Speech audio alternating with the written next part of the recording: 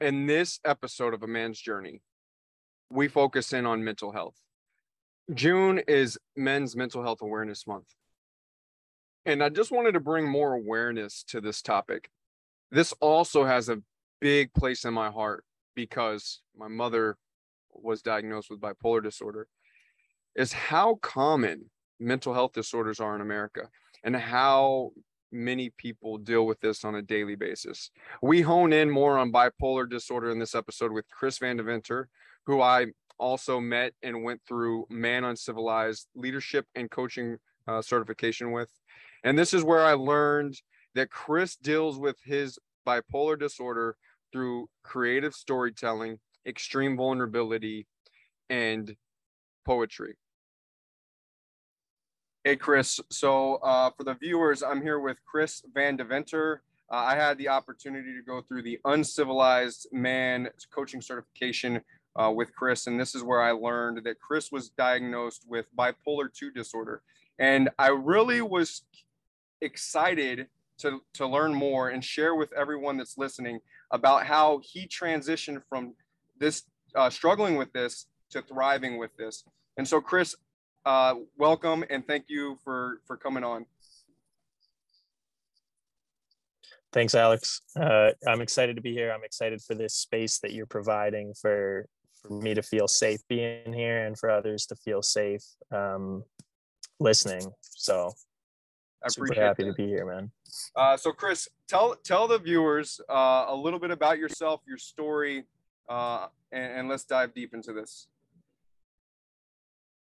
Yeah. So like you said, 4 years ago now, I was diagnosed with bipolar 2 disorder. And I do, amongst the work I'm doing as a creative person, as a poet, and the work that I've dived into in men's work, I've been picking and choosing where I share that information of that diagnosis. And I think the reason that I've been doing that is because a lot of people don't know what to do with that information. We're taught a lot of things through media and such. And when I'm trying to be a full-time leader in my life, to lead other men into more vulnerability, I do have to wonder if the word bipolar would make a person think, oh, this isn't a person that can lead. This isn't a person I can follow because they're crazy. And it's been a huge lesson for me understanding what that word bipolar does with my life. I was diagnosed for a reason. I've experienced extreme highs, mania, absolute joy, to the point that I lose some of my self-awareness. And I've experienced extreme lows, not being able to get out of bed for days, and ultimately being suicidal and attempting to take my life. The way that I understand bipolar, that anyone can understand, is that we all go through highs and lows. We all go through ebbs and flows in our life, both from external impacts as well as internal. Like when good things happen in our life, we naturally get happier. When bad things happen, we naturally start to struggle a bit more. When our hormones and our energy levels in us go up and go down, we react to both internal and external forces. The way I understand bipolar in a simple view is that this highs and lows is highlighted. It's emphasized. You go a little bit higher, you go a little bit lower. How we take care of ourselves and our body will naturally balance that. How we steady the things that we can control, the external things in our life that we can control, will naturally balance that. So you and I, Alex, we're going through the same story. We have our different versions, obviously. The biggest difference I see is just that depression is around the corner for me. I know it very well. I know you have your own struggles. Sometimes my depression might just be lower because that chemical imbalance is greater for me. But either way, we're both trying to achieve balance in our lives. It's still very important. Like, I know it's important to you, balancing your work life with your family life, being a family man. I know how much that means to you and how much you're working on yourself to find that balance, to allow yourself to get the most out of your life. I'm doing the same thing, and I'm just learning the impact that my highs and lows can have. Can be very strong. Absolutely. Now, I want to go back 4 years ago. You talked about being diagnosed 4 years ago. Walk me through that time of your life. Obviously there were some things that led up to your diagnosis, but how did you cope with learning about this? Take me through all of that. Yeah. So I'm a believer in extreme vulnerability. I believe it's an adrenaline sport. And so this was right around the time where I started to express myself very vulnerably on social media. And I actually remember I told my girlfriend, my partner at the time, but I didn't know how else to express it. And so I turned to social media, and I remember taking a video in my room, super calm, super baseline, just being like, hey, I'm bipolar and everything's good, just getting that out there. And then I posted it and absolutely broke down, because saying the words, I am bipolar, I didn't realize how much that was going to affect me, and how much my inner dialogue blew up with all the stories I've heard of people being crazy, having bipolar, this, that. And so that was one of my first practices in being super vulnerable online. And I got a good reception from friends and family, mentors, all this, and people that I still hear mention it sometimes when someone's acting out, when someone's being highly emotional or something, we don't know how to explain their actions. It slips out sometimes. I don't know. Maybe they're bipolar or something. And when I'm not on top of my understanding, it really does impact me. And I think, how can I do this? How can I find balance? How can I lead people when I have had periods in my life of being so low? That time that when I got diagnosed, I was coming out of a crazy summer where I had lost my self-awareness in spending a ton of money and partying a lot. And the low was just coming on, where I look back at what I've done and I start labeling everything I've done as being a failure. And I started turning to that diagnosis when I was low as a way to beat myself up even more. When it got down to it, and I had all these like pretty potent medications that were meant to balance me out, I saw them as a way to relieve some of the pain I was feeling. I remember waking up on a Tuesday morning, just that Friday night. I'd been at the bar with my friend, telling him about how great I was doing. Now that I had this diagnosis, I had a better understanding, which is true. But at the time, I was still taking on all the negative connotations around it. And I woke up Tuesday morning and just felt this absolute low. It was like I gained 200 pounds overnight. I was so heavy, couldn't lift my head up anymore. I was so ashamed of who I was. I wouldn't have lifted my head up even if I could. And that was a time where the low hit so hard, so fast, that I thought there was only one way out. And I ended up overdosing on those medications. And and thankfully ended up getting to the hospital that night and recovering. But the wall went up, the shield went up, and I wanted to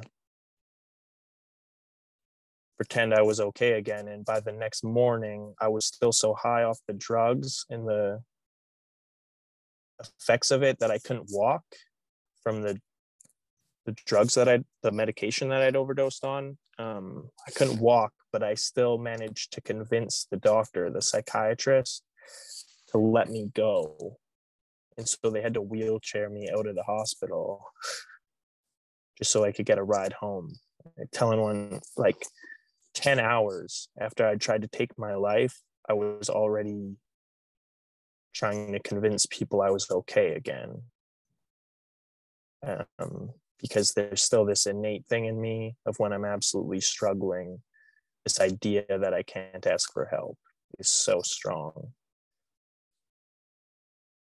That's where I relate to other men. I don't think it matters what your diagnosis is. So many of us have that deep in us. And I'm like, how can we get that out?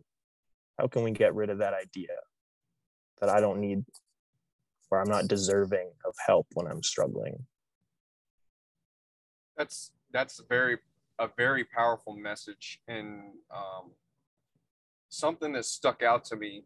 And I told you the statistic on this because you correlated this to men in general, right? 21% of U.S. adults, and this is not just men, but this is women and men, which is about 52.9 million people in 2020, struggled with a mental health condition. So I understand that we're talking about bipolar here, and this is just a general mental health condition. And that's from NAMI.org. And then the other statistics that I gathered that was really, really powerful to me is that the CDC put 50% of the society will at some point in their life struggle with a mental health condition. And I throw statistics out there, not as like, oh, you're doomed or whatever the case, may be, but that this is possibly a very common, mental health is very common that people struggle with. And so I wanted to ask you, what was the toughest situation or whatever kept coming up for you during this process from 4 years ago all the way up until now? Like, what has been the toughest thing for you? Yeah, I touched on it a little bit. Like I was using it to beat myself even more when I was low. Because there's this misunderstanding around different mental health diagnoses. Like you just named it, like 50 something million people. And we can't toss 50 million people and say, oh, they're crazy. Like everybody knows someone. Like when I brought it up prior on the call, you knew someone. Like, it affects all of us, whether you are one of the 50 million people that have this diagnosis with a mental health struggle, or you just know someone. And so we're all learning to deal with this. And I would take it and use it to beat myself up more and to put myself down into like a self-shame cycle. It really feeds my imposter syndrome. I'm a certified man uncivilized coach, as you mentioned now, and I've been sitting with my imposter syndrome. I think I have the evidence that I can help other men because I'm doing it. And yet when I get into that imposter syndrome, which so many of us know, we're trying something new, we're trying on a new bodysuit, like it's not always going to fit perfect at the start because it's new to us. But I get that voice in my head, like, you are bipolar, Chris. What happens when you're in a low? We just went through me and you, we just went through a 12-week leadership and coaching program together. And through those 12 weeks, I probably went through 2 pretty heavy lows. They were more based on external. I had a business. that wasn't working out well. I had some family stuff. Those external factors hit me really hard, and I had a couple weeks of lows, and I still showed up. Like, that has been, and I'm sure we're going to get more into this, but that has played a huge role in my transformation. Like, taking no matter what's going on for you, just show up.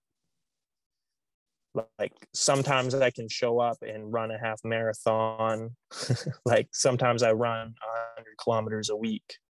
I don't know what that is in miles, sorry, brother.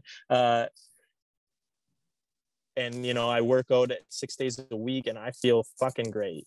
And other times it's like, all right, can you get on this coaching call for an hour and go for a walk today? And that's what you're going to do.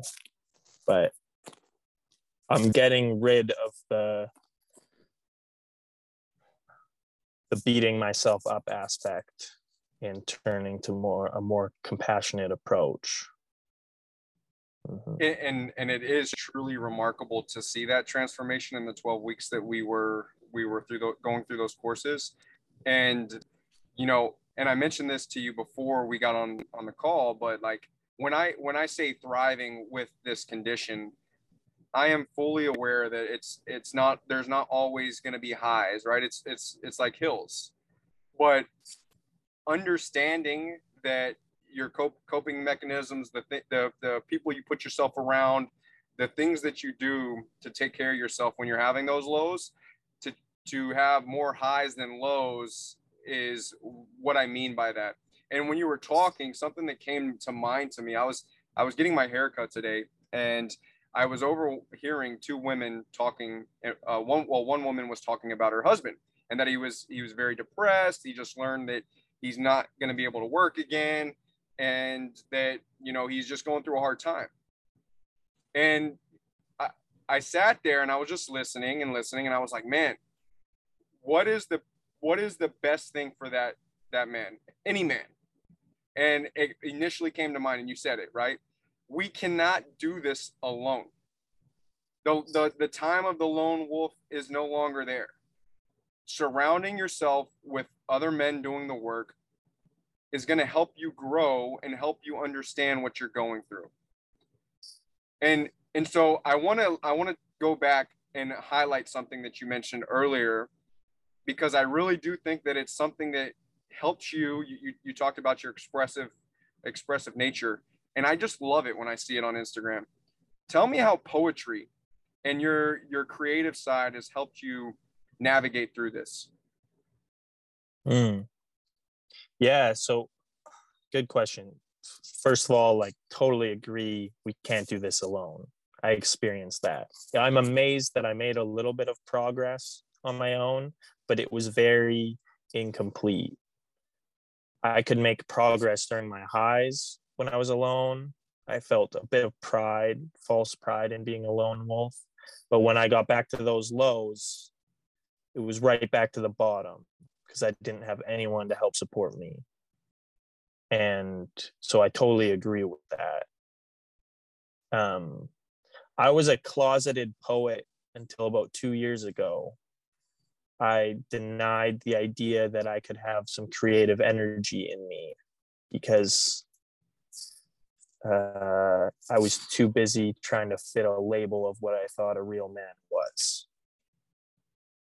And it got to the point where I felt such a calling, I couldn't ignore it anymore. I had written this poem about masculinity, and I needed to share it. And as soon as I shared it once, it was terrible. I was shaking. I hadn't done public speaking before. It only took a few people of telling me, like, the world needs to hear this. You understand that, right? And so I was able to challenge myself to the point of, like, at that point, I didn't know what it would do for me, but I told myself, well, if the world needs to hear this, if there's men that need to hear this, I need to do that service of putting it out there. And then once I started sharing poetry on social media, especially my spoken word poetry, and realized it was creating connection, like I'd have people message me about what it meant for them. We'd start having conversations about it. I'd get to reveal more parts of myself. They'd reveal parts of them.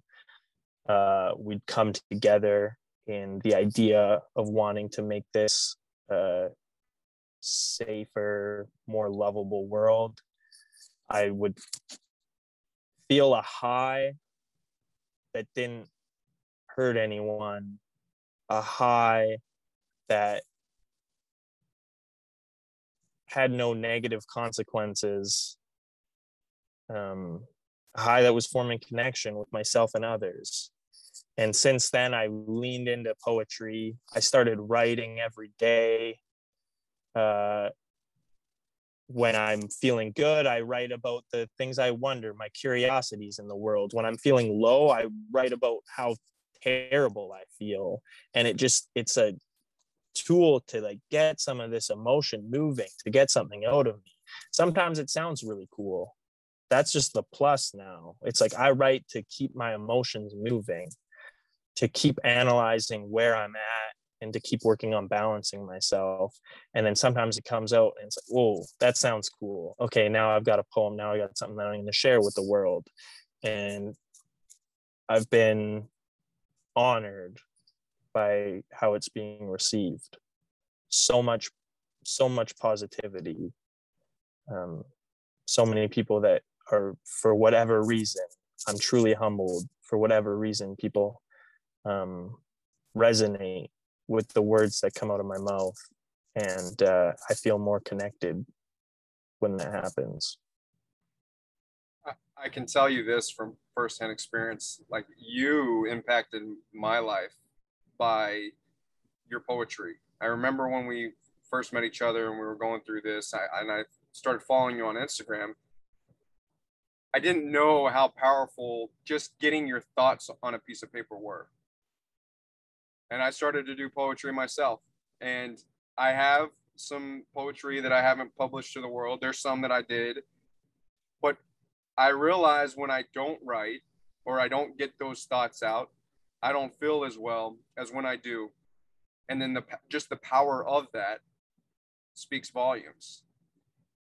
I have videos just like, watching your videos of doing poetry, and how I remember when I first did those videos, how shaky I was. But then afterwards, I was like, it feels so good. I started to scream more on camera. I love you taught me just let it out, right? So the big lions roar. Yeah. I guess I say all that, not for a plug, but I mentioned this to you earlier, but you're having a creative writing class June 12th it's free, you're open to the public, they can sign up on your Instagram, and that's when you're going to really dive deeper into your poetry. Yeah, for sure. I'm very excited for it. I'm going to be sharing one of the techniques that I use often for when I have a feeling I don't know what to do with, or a memory I don't know what to do with, anxiety I don't know what to do with. I got a simple technique that I use to write it all down. And sometimes if we're honored enough, it turns into a poem, which is awesome. And it's like people don't need a creative baseline. They just have to bring themselves. That's it. Okay. And a little bit of a willingness to be vulnerable helps. You can show up however you are. Well, I know I'm excited to join. I'm going to sign up and attend to that. And I don't want to get too much off topic, because poetry does have a play into what you do now. What did you do to cope before poetry and before surrounding yourself with other men and things of that nature?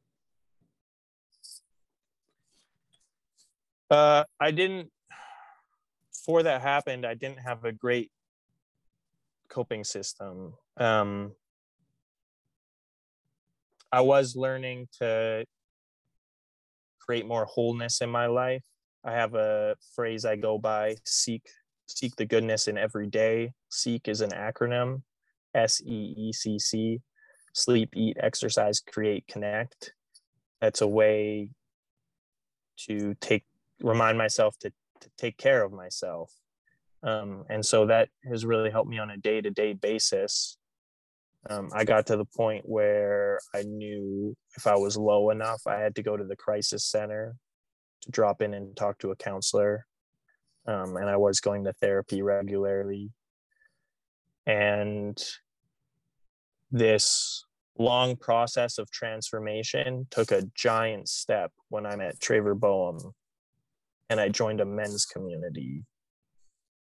Because there was this piece that was missing the whole time I was healing myself.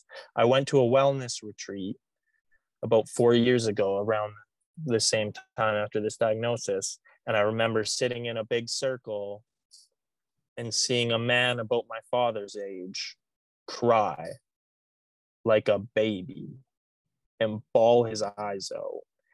And I was so uncomfortable. Half of it was I was feeling, through empathy, I was feeling half of the hurt he was feeling. I was feeling broken. I was feeling 6 years old. The other half of the discomfort was like, because it wasn't normal for me. I could count on one hand how many times I'd see a grown man cry in my life. I was like, what? This happened? I was so uncomfortable with the idea of that. I was like, get me out of here. Fast forward 4 years later, I'm now in a men's community. I'm getting on calls with other men a few times a week. Sometimes I cry, sometimes they cry. That piece, that men's community has saved my life in a whole new level. So let's talk about that for a second. And this leads to my next question. At what point did you say enough is enough? I need to shift the narrative and change the outcome of my life? That's a good question. I said that a few times. It doesn't always work right away. I've written that chaos and change both start the same. So sometimes when we're in absolute chaos, that's when the change becomes most necessary. That's when we really get the chance to look at ourselves in the mirror and go, you got to do something about this. I was constantly coming back to a place of being suicidal, of contemplating if I try to live another day or if I give in to these suicidal thoughts. And I was in a point of chaos when I asked, maybe this isn't the question I want to be facing every day. Maybe I want to be convincing myself, constantly providing myself with evidence of why my life is worth living. Instead of sitting with the question, is it worth living or not? I'm going to take a stance here. I'm going to say it is worth living. And I'm going to start providing myself with reasons to back that up.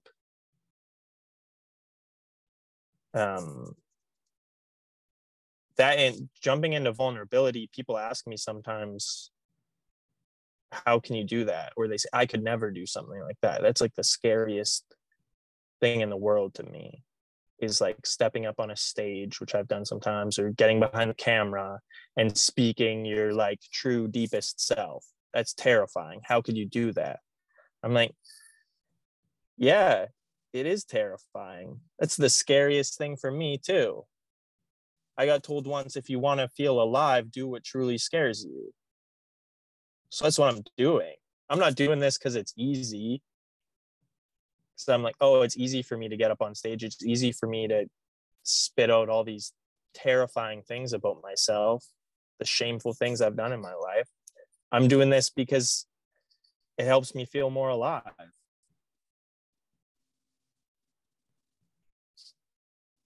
if you had one piece of advice, and I know this is a tough question, but if you had one piece of advice for yourself 4 years ago, or anybody else that's going through bipolar 2 disorder, what would it be? Slow down. Slow down.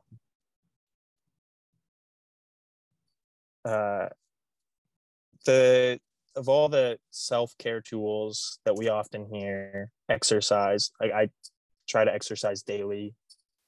Has an amazing effect. Eat healthy food, create connections, talk about it, all these positive things.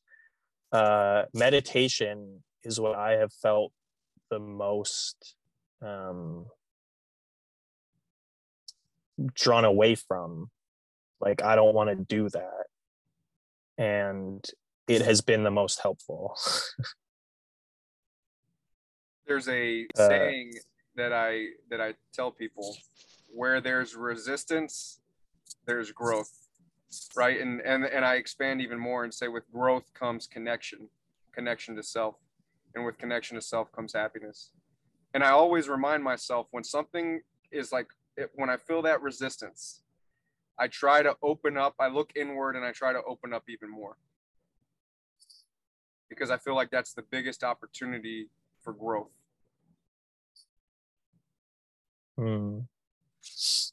I completely agree with that.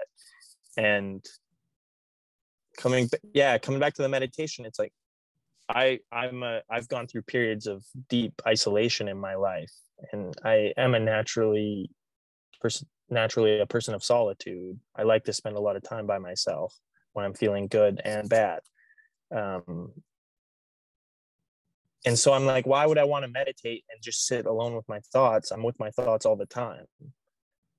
But when I do it with intention, like you're saying, I'm like going deeper into that, and I sit with my thoughts and I start observing them in meditation. I fight through that anxiety that's telling me to stop, and then sometimes it just slows right down, and all of a sudden I can actually observe my thoughts. I can see them without applying guilt or shame. I can better understand myself, gain self-awareness. Oh, this is why I'm acting this way. This is why I'm doing this. What do I really want here? I just need to slow down. And that seems so hard sometimes when I'm frantic, when we're in a high, and we just want that momentum to keep going and keep going. If we don't slow ourselves down, life will. Sometimes we got to learn it the hard way. I keep learning it the hard way. So to lean in to that discomfort when I'm on my own, to just sit down and meditate, let my thoughts slow down.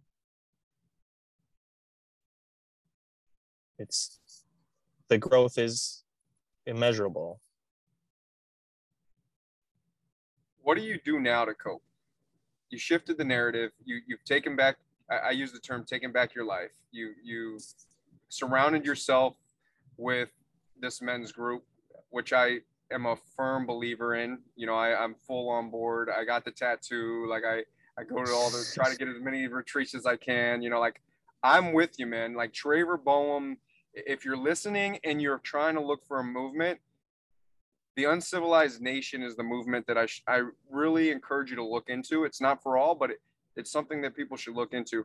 Tell me what you do to cope now when you feel like you're having a down day. Mm-hmm. Yeah, that men's community has been so helpful for me. I do have, like, the last larger low I had a few weeks ago.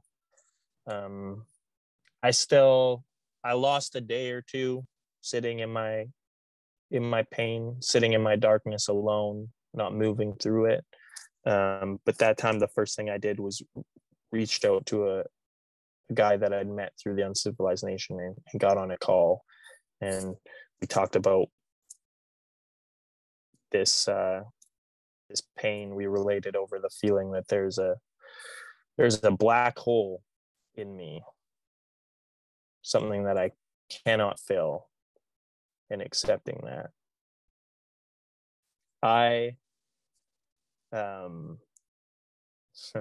Now when I'm sitting at home and my emotions are overwhelming me, and I can't find the words, I turn to physical exercise. I go for a run. I do 100 push-ups. When I'm feeling so low, like the effect that my mental health struggles have on me is that sometimes I can do 100 push-ups in a day. And like I said, sometimes I can barely get out of bed. So I'm reasonable with that. And other times it's going for a walk because that's what I'm capable of, but I know I still need to get that physical exercise. I reach out to people. Generally now it's men because I have that safe space. I exercise and I write. The first thing I ever wrote in a journal when I was 18, and I heard that writing helps you better analyze your thoughts. The first words I wrote down were, I want to kill myself. And by the end of the page, I wanted to kill myself a little bit less. Nothing had changed. I was just getting it out. Energy, in motion, emotions. Keep moving. Slow down and keep going. That's the biggest thing that I've learned recently is when I'm frustrated, or like you mentioned, like you just don't know what, like how to get it out. I've resorted to push-ups, and I've resorted to, while I'm doing push-ups, like I just grunt like ah, and I know that my wife has looked at me and she's like, "What the hell are you doing?" But I can do a lot more push-ups. Try this at home if you're listening, and I encourage you to do it, Chris. Like when you're doing push-ups, just grunt, and I'm telling you, you're gonna be able to do more push-ups than you would think. And when you're done, you're feeling amazing. You're feeling better. I'll use the term better, right? Because everybody feels something different. But I feel like you feel better because you just got some built up energy, like you said, out of your body. Yeah, I'll get into it. I'll do the grunts for sure. I'll let you know how it goes. So I haven't done this with my other two guests, but I'm just going off the cusp here. I just talk for a minute, 2 minutes about anything that you want. Could be mental health related. I just want to give you the floor on anything that you'd like to address. That's a good question, man. Yeah, I was mentioning slow down and keep going. And there's so much confusion in that. To some people, it seems like a contradiction. Finding balance. We're talking about all these little self-care things of doing push-ups or getting some exercise or journaling a little bit. And we hear these things over and over and over again. When you're first looking for change, when you're in chaos, when you're struggling, and you go out and you start looking into personal development, self-growth and stuff. And I used to get so frustrated. It's like, I need change. Like I need transformation, and you're asking for all these little things. And it's hard to get through to someone like to Alex from 9 months ago when he's facing all these massive life challenges. And it's like, well, just do some push-ups, just do some writing, because it's the continuity of these little things that are going to create the transformation. Like we've talked about specific moments. I've talked about getting diagnosed. I'm talking about seeing another man cry for one of the first times, meeting a person that has had a massive effect. But it's the continuation of all these little things that allow us to see transformation over time, because I'm still the same person. I'm still the person that struggles. I still get to points of feeling so low that I'm like, I don't know what to do. I'm angry. I'm frustrated. I feel disconnected. I don't feel worthy. of change. And doing these little things over time help us get through those big periods, those dark periods. It's just such a common thing. We talk about all these time, these transformational moments, but those transformational moments would be nothing if I went back to doing the same daily habits that I had been doing before. I had to change the little things. And that's why it's, for me, it's slow down and keep going, because it's not like have this big experience and then your life changes forever. It's have this big experience, go back to focusing on what you can control daily, these small things, these responses rather than reactions, doing push-ups instead of taking it out on a loved one, like those little things that build up, that create our transformations. They don't just happen. We have to create them over time. Yeah, and I tie this back. Everything that the way we react to things is conditioned behavior. And so like that, the great thing about conditioned behavior is that it can be undone, right? And so what I take away from what you said, consistency over time equals trust. Shout out to Robert Wunderlich for that quote. And that you have the ability to play with what you're dealing with to undo the conditions that were put on you. And I think that, like you said, sitting with yourself, understanding what you're going through, and doing those little things, you're still you, but you're transforming over that period of time. Exactly. Mm-hmm. Tell me, or we'll tell the listeners, how can they get in touch with you? So I know you're doing this June 12th poetry class. Let's talk about that, the master class. Talk about how they can reach out to you if what your message resonated with them, how they could get on a phone call with you, etc. Well, first of all, I will tell you, Alex, that if you need to get a hold of me, you've got my number and you can call me anytime. Absolutely. Because I'm with you and I've got your back. I appreciate you. I appreciate you, brother.